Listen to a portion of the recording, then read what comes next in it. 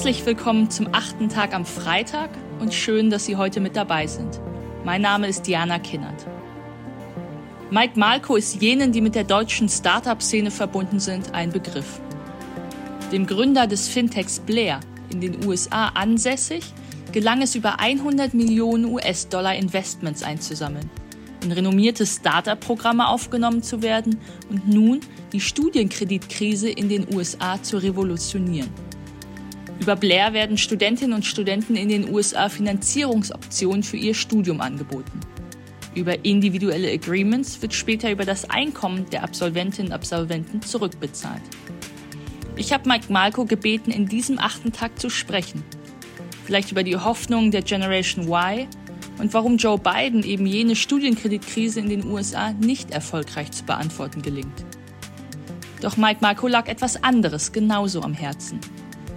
Malko ist Deutscher, hat veralteten Informatikunterricht an einer deutschen Schule hinter sich, studierte Wirtschaft an einer deutschen Hochschule, kennt deutsche Gründerkultur mit deutscher Bürokratie. Er kennt den Bildungs-, Gründungs- und Wirtschaftsstandort Deutschland, ist ihnen verbunden und er macht sich Sorgen, gerade mit den Erfolgen und Erfahrungen, dem Blick aus den USA. Warum Talente wie Mike Malko in den USA gründen, wohin uns die Verheiligung des deutschen Angestelltenverhältnisses führt, weshalb jedes Schulkind Software Engineering verstehen muss und warum Notare Besseres zu tun haben sollten, als Papier zu verlesen. Das hören Sie jetzt im 8. Tag am Freitag mit Mike Malko. Viel Spaß!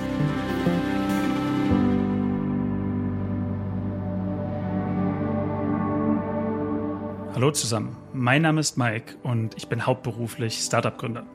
Vor 3 Jahren habe ich mit 2 meiner besten Freunde mein eigenes Startup in den USA gegründet. Habe dafür von einigen der renommiertesten Investoren wie Y Combinator und Tiger Global Geld eingesammelt und habe vorher Erfahrung in einigen der besten Tech-Unternehmen der Welt gesammelt. Ich kenne sowohl die amerikanische als auch die deutsche Gründerszene sehr gut und habe auch selbst in einige Startups investiert. Heute möchte ich aber nicht über mein eigenes Startup sprechen, wie ich es sonst meist tue, sondern über ein übergeordnetes Problem, dem ich persönlich sehr verbunden bin. Die Kurzfassung ist, ich mache mir Sorgen um die Zukunftsfähigkeit des Wirtschaftsstandortes Deutschland. Meiner Meinung nach, die auch von den meisten meiner Gründerfreunde geteilt wird, schafft Deutschland nicht die notwendigen Rahmenbedingungen, die wir brauchen, um langfristig wettbewerbsfähig zu bleiben. Das hat verheerende Folgen, nicht nur für die einzelnen Unternehmer, sondern für unsere ganze Gesellschaft und wofür sie steht. Selbst wenn ihr euch nicht für Wirtschaft interessiert, sind die Folgen potenziell katastrophal. Aber dazu später mehr. Wovon spreche ich überhaupt? Es gibt doch große Startups in Deutschland. Aber meiner Meinung nach gibt es nicht genug und meiner Meinung nach haben wir noch zu wenig von wirklicher Weltbedeutung. Meiner Meinung nach fehlt es uns in Deutschland an Mut. Mut zum Fortschritt. Mut, individuelle Pioniere zu befähigen.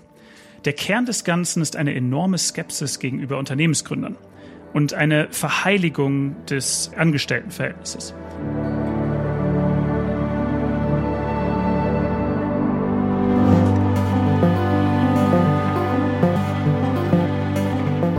Mike Malko, erfolgreicher Gründer in den USA, erzählt in diesem 8. Tag, was Gründung in Deutschland unattraktiv macht.